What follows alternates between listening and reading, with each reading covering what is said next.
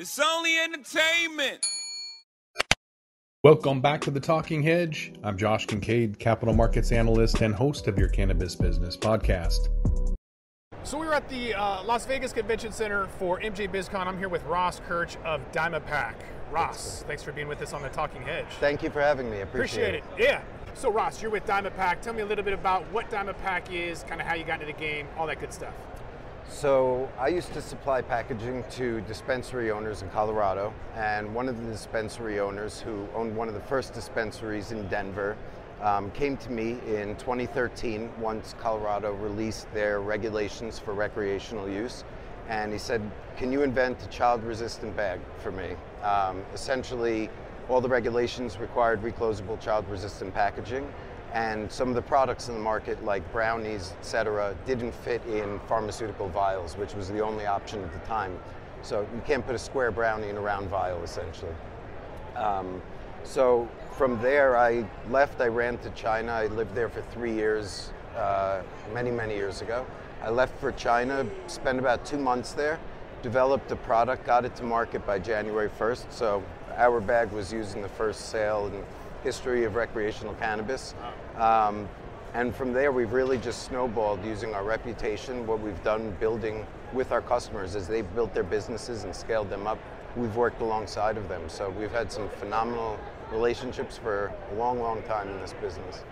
The industry's kind of adapted and changed and had their own concerns, if you will. In the very beginning, it was about smell. Nobody wanted to smell it. You know, people that lived next to the farms they didn't want it. The NIMBYs, not in my backyard community. Mm-hmm. So that's been a thing for a long time.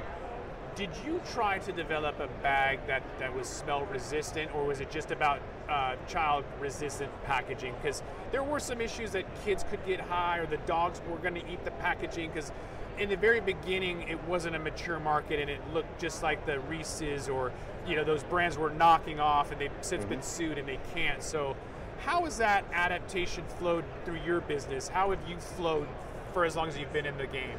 It's funny you ask that. So, how this business started was with smell-proof bags for dispensary owners. We had a retail brand called Stink Sack, which we brought out in 2009. And dispensary owners contacted us to make 1 pound versions. We had been making smaller bags just for the personal use market. I'm epileptic, so I'm a patient. I was living in New York City. There was no good solution to keep the smell completely trapped, so that's how I originally got involved with the industry. And as things have progressed, I absolutely think that there's more of a demand for more professional products to keep kids safe. The reality is, as this expands, as recreational medical use expands, just sheer populations, more people are exposed to it. And we have to do what we can to keep kids safe, because ultimately it's in the parents' hands.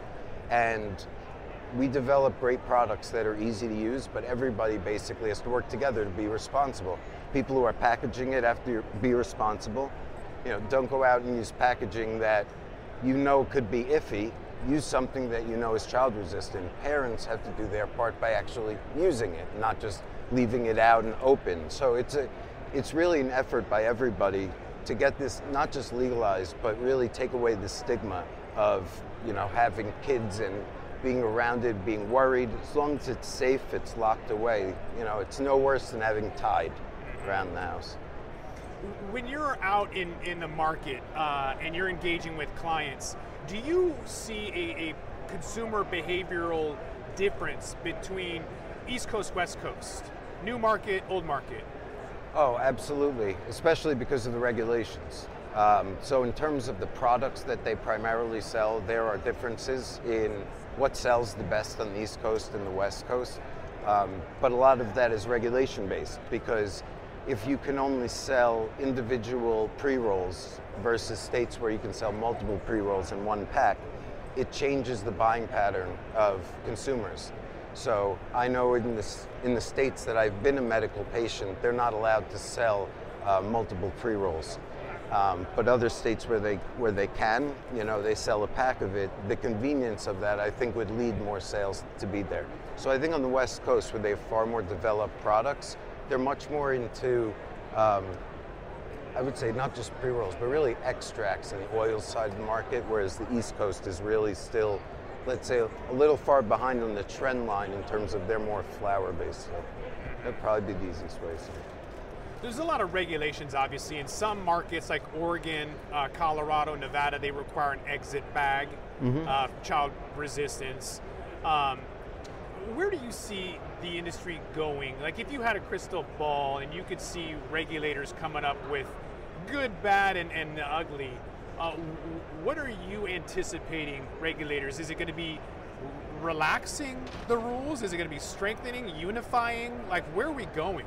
I think that in certain ways the rules are going to be strengthened. I think there's just going to be more demand for track and traceability, especially as computers have the ability to track and trace it more, the packaging has to adapt for that. I think that that's going to be a huge development. The other part which we've already started to see take effect is actually the environmental impact of the packaging.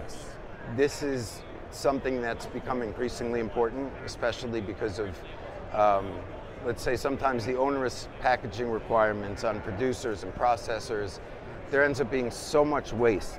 And so for instance, recently the government in Quebec in Canada issued a memorandum that they're going to start actually evaluating the packaging being used to see if it uses post-consumer materials.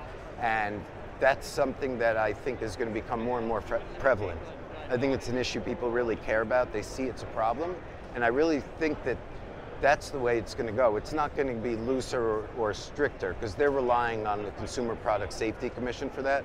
I think they're going to look more at the impact of it and how it's being used. So, as you said, the illustrations, things like that, getting away from all the cartoon stuff. But yeah, I think that the form factor itself is going to play a more and more important role in regulations. Branding is important. It's my opinion that it's more about the high THC and the low price point more than branding, but branding is important, and I think Apple really kind of came hard with their experience. So you're not just getting this cell phone, you're opening it up and you have this custom box and everything is fit in there, and they changed the game on packaging. Oh yeah. But there's a lot of waste. At least a lot of their stuff is like cardboard. The plastics and the non-biodegradable is an issue. We have a lot of dupe tubes, a lot of pre-rolls that are sold, and a lot of that going into the landfills. What do you have in mind for the industry? How can we be more environmentally friendly? Is there any goals that you have to implement any of those steps? Good question. So personally speaking, obviously, as you said, plastic, it has a reputation for being one of the biggest contributors to polluting, especially in the oceans. And from our perspective, it also provides tremendous advantages. So we didn't want to necessarily say plastic is bad, but how do we do it better, to your point? So we looked at and we developed recyclable bags. We brought the first recyclable bags to market. We even developed bags recently made with post-consumer resin.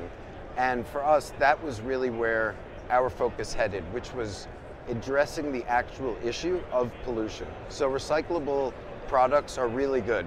They're great in that you know that it's not going to make things worse. But right now, the amount of pollution that's out there, that's what really needs to be addressed. That's what people are upset about for good reason. So what we did is we actually partnered with an organization where we contribute a portion of our proceeds, and that goes towards the collection of plastic from the ocean.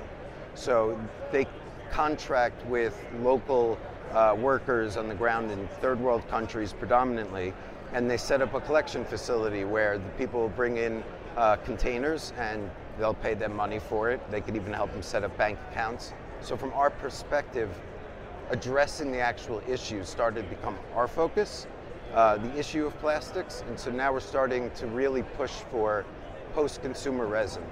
That's becoming a bigger trend, but there's a tremendous scarcity of material out there.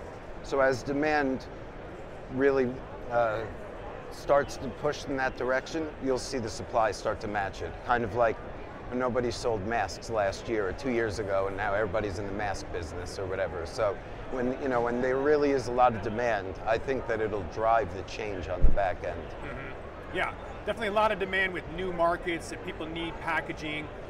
They need to have compliance and child resistance. So for people that are looking for what you have, where can they get a hold of you at? Where are you at on social media, website, or otherwise?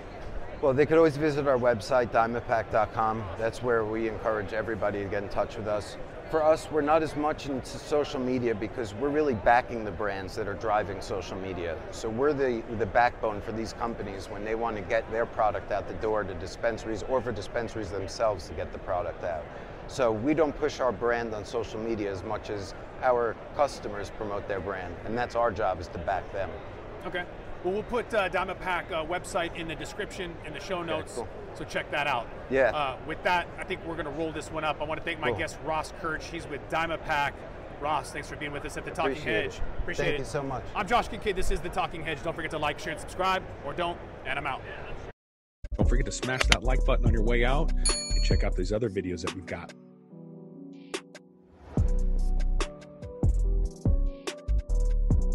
Thanks for listening to today's show. To check out more great cannabis podcasts, go to podconnects.com. Here's a preview of one of our other shows. Hey there, this is Cheryl Murray Powell Esquire, and I'm the host of the Terps in the City podcast. I am a cannabis agricultural dietary supplement and trade attorney. I'm also a hemp farmer, and I've been recently named to the list of High Times Magazine's top 100 influencers in cannabis. I'm inviting you to follow me along my journey as I move back to New York to support the adult use market there. You're going to get a chance to listen to conversations with some of my friends along the way. I look forward to seeing you at Terps in the City.